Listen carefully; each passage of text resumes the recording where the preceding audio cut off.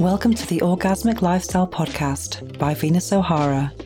I'm here to welcome you into the world of orgasmic living by hosting experts to discuss orgasmic topics such as nutrition, spirituality, personal development, sexuality, and much more.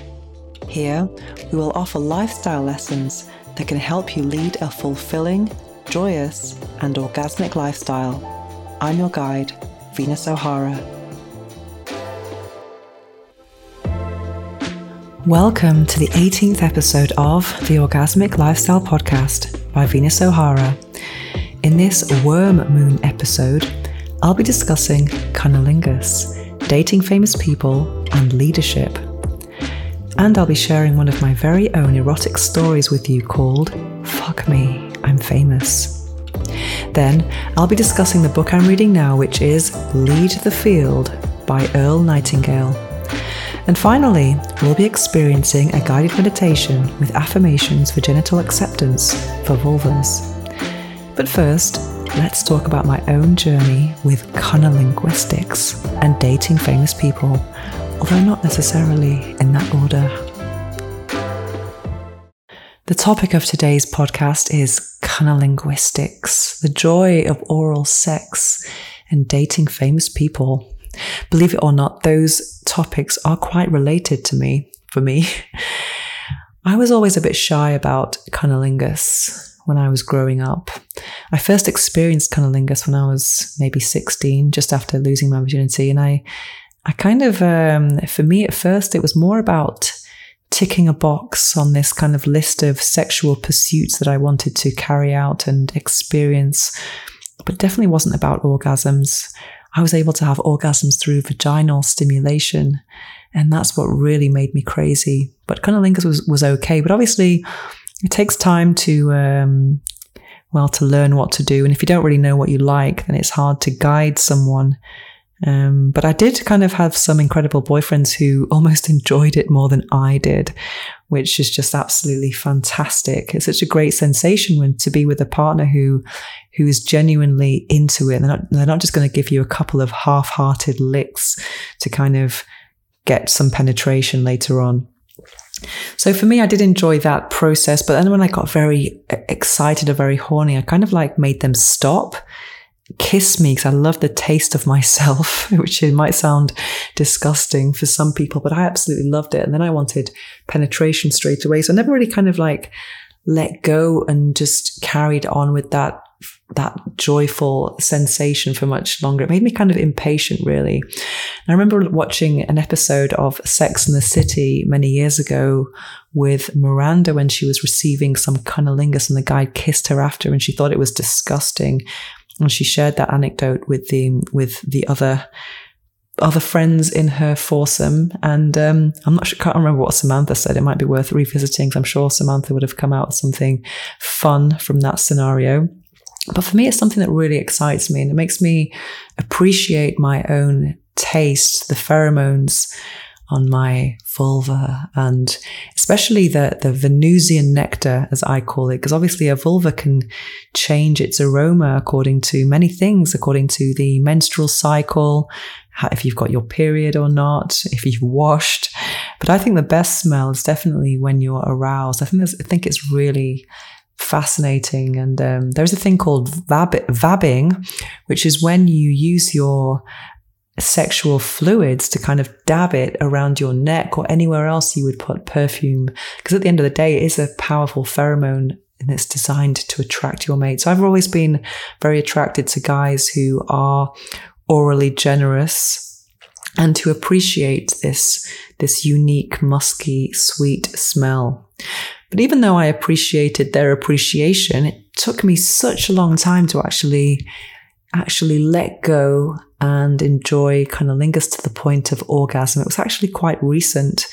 It could have been maybe 7 years ago only, which seems very recent considering that I was already a sexpert. And the generous, or the guy who gave me that experience was someone who was very famous. That's why, hence the link between cunnilinguistics and dating famous people. So that was an experience that I had very late in life. And the story today is a confession of that experience. I won't really reveal too much there, but going on to, let's say, dating famous people.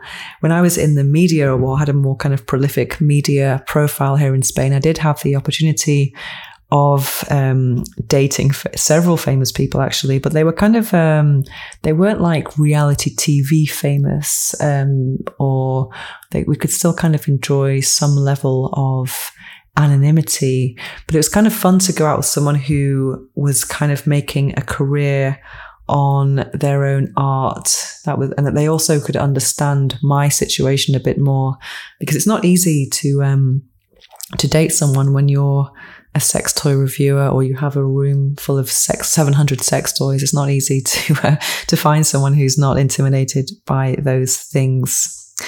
And also one thing that's very difficult about being kind of semi-recognizable is I've never felt that I could go on dating apps. I've never liked the idea of having, let's say, someone knowing if I'm within 500 meters or not. That's something that's always turned me off, the idea of anything like Tinder. I've never ever done anything like that in my life. And also I used to go out to, let's say, just walk around Barcelona or go to the supermarket, and I would often get these messages from people saying, "Oh, I saw you here, you were here." When I got home late, I got these messages on Twitter or Instagram, and I was thinking, oh my God, people are seeing me. I don't know who they are.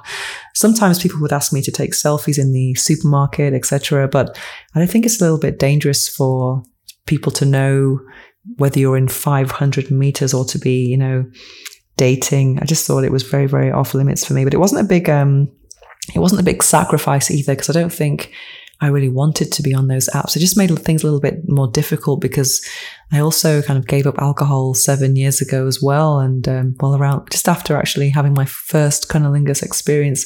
So that meant going out and kind of meeting people in a bar or club situation. That wasn't really the thing I was into. So sometimes I've gone through these very long periods of celibacy that have been quite hard to deal with, or not really finding where I could meet my potential Mars, or how I'm calling it now is actually the frogs that I'm kissing as I wait for the appearance of my prince. But I have to be patient and hope that will happen at some point. But in the meantime, I hope you enjoy the story I'm going to share with you today, which is about my very first Cunnilingus orgasm. Now it's time for an erotic story. Fuck Me, I'm Famous by Venus O'Hara. Enjoy. I can't deny that getting recognized on the streets of Barcelona on a regular basis is highly flattering for my ego. The flip side of this is that I consider dating apps to be off limits. This is because I don't want any of my followers to recognize my profile picture or to know how far away from them I happen to be at any given time. Even though I'm an influencer, I really do value my privacy. I'm not into going out either. Ever since I gave up booze, bars and drunk people kind of annoy me. Therefore, meeting a potential lover online or in person can be pretty tricky. Writing about sex all day just makes celibacy even more of a challenge. But of course, to maintain the reputation that I've worked so hard to achieve, I know that I really should have sex sometimes. At least, that's what I thought I should do a few winters ago. I decided that instead of sitting back and waiting for something to happen, I needed to devote the same time and energy to finding my next lover as I would to my work. I figured it would be an investment, given that one day I'd probably end up writing about the experience as I am today. It was a Monday afternoon, the aftermath of another lonely weekend, and I absolutely had to do something about it. I decided to try online dating on a website as opposed to on an app. This was because I didn't have to disclose my location, Facebook profile, or add a profile picture. Whereas most people exaggerate their profile descriptions on dating apps, I had to make mine seem less interesting. Well, a bit more conventional. I said I was a British actress based in Barcelona. I purposefully neglected to attach a profile picture. Despite this, within minutes, I started receiving dozens of messages from potential dates. Interestingly, the message that grabbed my attention the most was from a guy who didn't have a profile picture either. He told me that he was also a public figure. Needless to say, I was intrigued and I started asking questions in our chat. But he didn't want to chat aimlessly. He wanted to meet in person for dinner that night. All of a sudden, I was filled with nervousness and I decided to take a chance and accept. They say that you can tell in the first 7 seconds if you're attracted to someone during a date.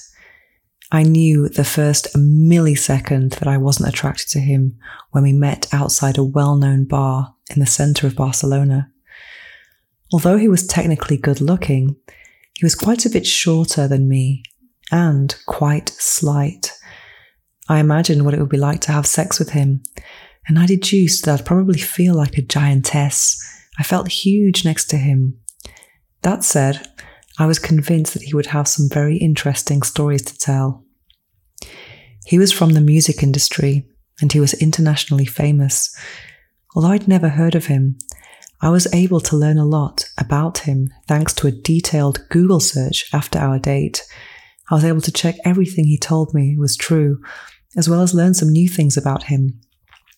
He hadn't heard of me either, so neither of us were starstruck. Even though I wasn't attracted to him, I accepted a second date the following night. We went to a cocktail bar. It was all pretty platonic until the conversation turned to sex, and Cunnilingus in particular. He expressed how much he adored going down on a woman. When he did so, he looked up at the ceiling and gave a faraway, dreamy look as he discussed it. He looked as though he was salivating as he was either reminiscing or fantasizing, or both. To my surprise, something urgent happened between my thighs.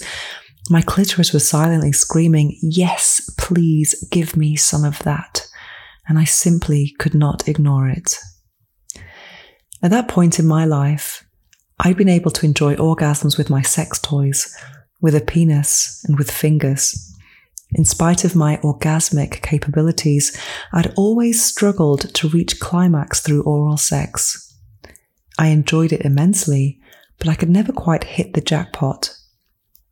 I was convinced that an enthusiastic and patient tongue was all I needed to get there. The next day, we met for lunch, and he invited me to his place for coffee afterwards. It was a luxury, minimalist flat, and I was hoping to fill the empty rooms with my orgasmic echoes. After a brief tour, he took me straight to the bedroom. We didn't need to waste time with small talk in the lounge. We both knew why we were there. We kissed on the bed, and within moments we were naked. My throbbing clitoris was hungry for attention, which he gladly gave. I lay back and let his head get to work between my thighs.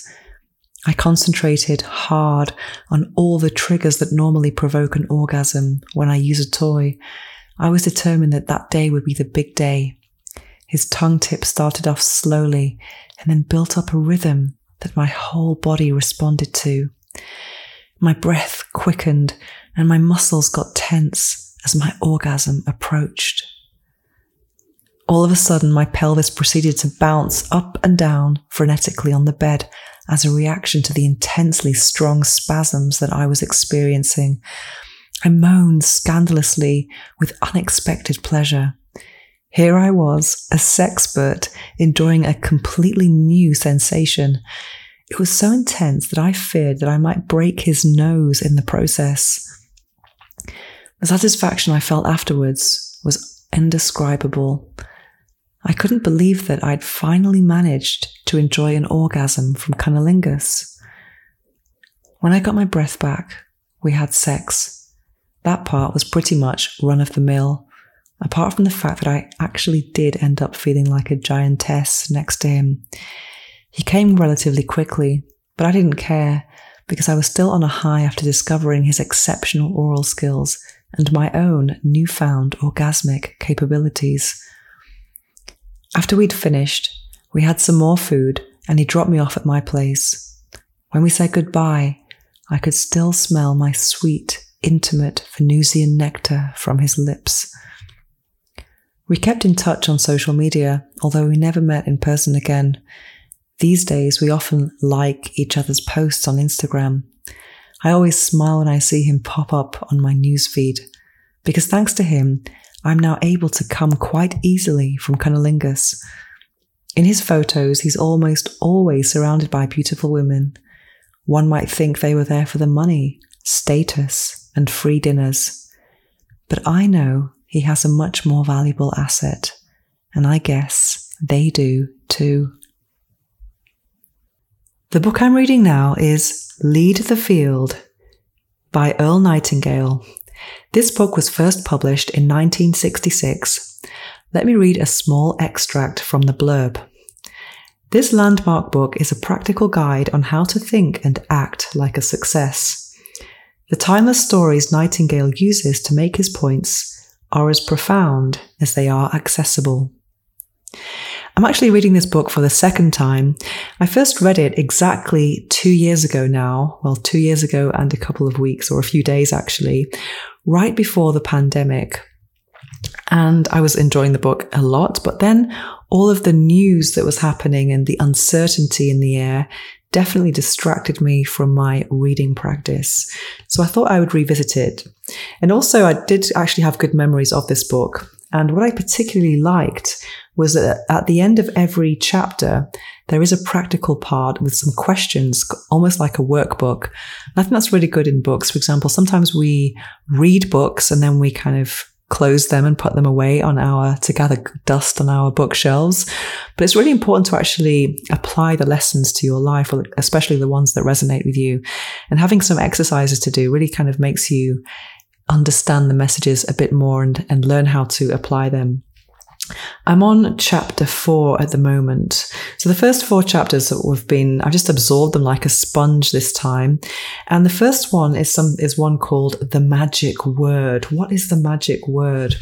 Well, the magic word is attitude, which is according to Earl Nightingale. And it's really made me question a lot my attitude towards others. I'm going to read a small extract. Secondly, our attitude towards others determine their attitudes towards us. We're all independent. The success we achieve in life will depend largely on how well we relate to others. That's because in life, everything we achieve comes through other people. So it's really important to have a good attitude. And he gives an example as well in this chapter about a couple who were leaving a town because the wife said that she hadn't made any friends there. And then someone asked the husband, but has she made an effort? And then the husband replied, well, no, she just kind of waited in her house, waiting for people to come and say hello. Whereas the other people in the neighborhood just thought she was a recluse and she wasn't interested in meeting them. It made me think a lot about my own, how would I say, social anxiety, because I'm quite uncomfortable sometimes in group situations. And even though I host a lot of events, sometimes I feel that I don't connect with certain people.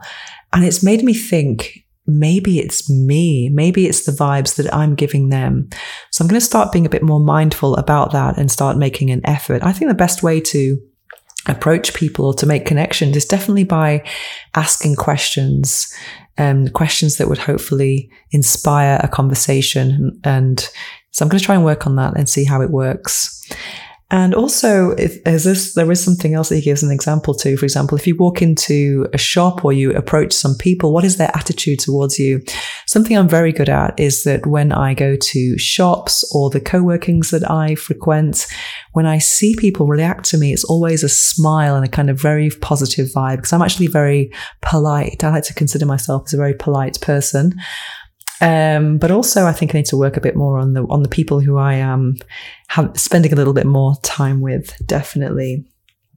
And also, I think we all know people who have very bad attitudes, or they're always complaining, or they seem to attract bad luck, or they always look at the negative side of something.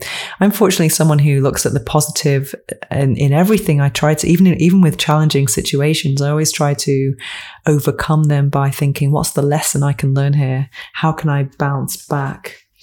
And then the second chapter I was reading, I'm not sure if it's the second one now, but the second part I've underlined here is something called a worthy destination. It's interesting when we ask people what they want in life, even though people complain, etc. When you ask them what they actually do want, it's not a question that just comes automatically.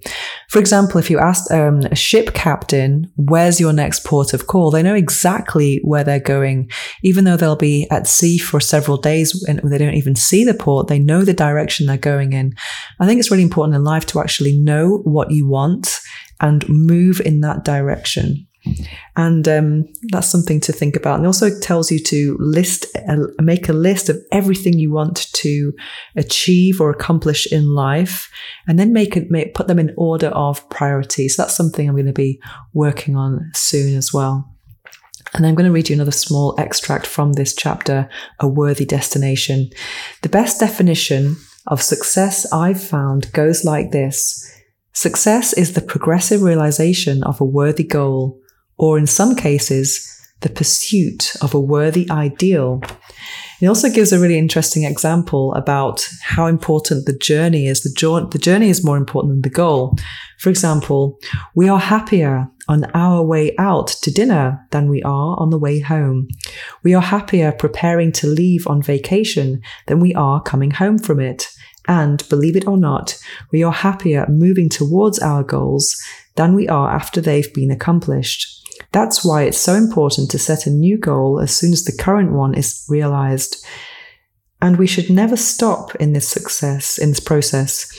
All the days of our lives, we should be engaged in moving toward, earning and looking forward to a new plateau on which to stand, a new goal to accomplish. That's very good advice there. Yes, so that's the wisdom I'm learning from this book, Lead the Field, and I'm approaching the end of it already, well, halfway through, and that's the book I'll be sharing with my book group this Saturday, and I'll definitely be going through some of those exercises to try and apply these valuable lessons to my own life, and that is Lead the Field by Earl Nightingale. Now it's time to slow things down as we prepare for this episode's guided affirmations meditation. It's probably not a good idea to listen to this while driving or operating machinery. Instead, take a break from whatever you're doing, get comfortable, take a deep breath, and enjoy.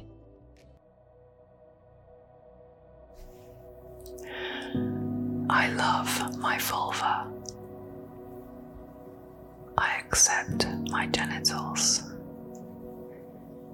I enjoy oral sex. I take care of my sexual health. I can express my sexual desires with my partner. Clitoral stimulation feels good. My vulva is beautiful. I love my vulva. I accept my genitals. I am comfortable when my partner goes down on me. I can let go and enjoy the sensation of Cunnilingus. I accept the appearance of my genitalia. I accept the natural pheromones of my genitalia. My vulva is beautiful. I love my vulva. I accept my genitals. I deserve to feel pleasure. I like my labia.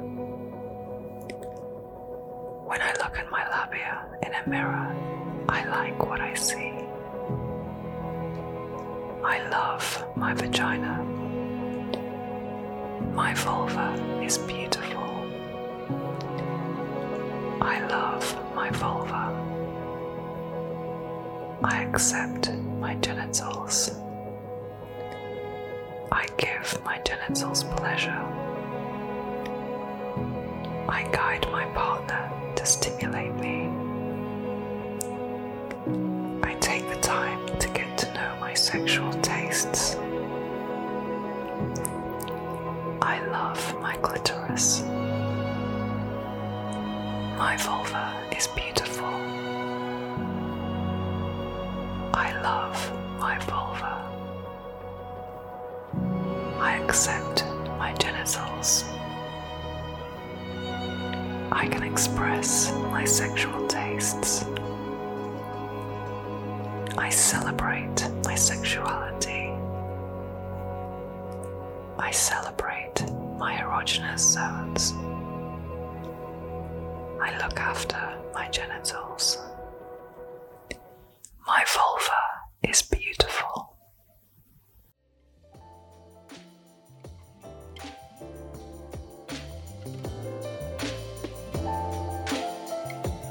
To find out more about me and my orgasmic lifestyle, visit venusohara.org or follow me on Instagram at instagram.com/venusohara.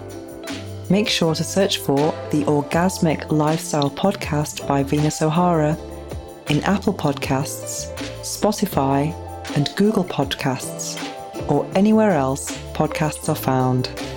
Make sure to click subscribe so you don't miss any future episodes. Thanks for listening, have an orgasmic week, and make sure every day is a climax.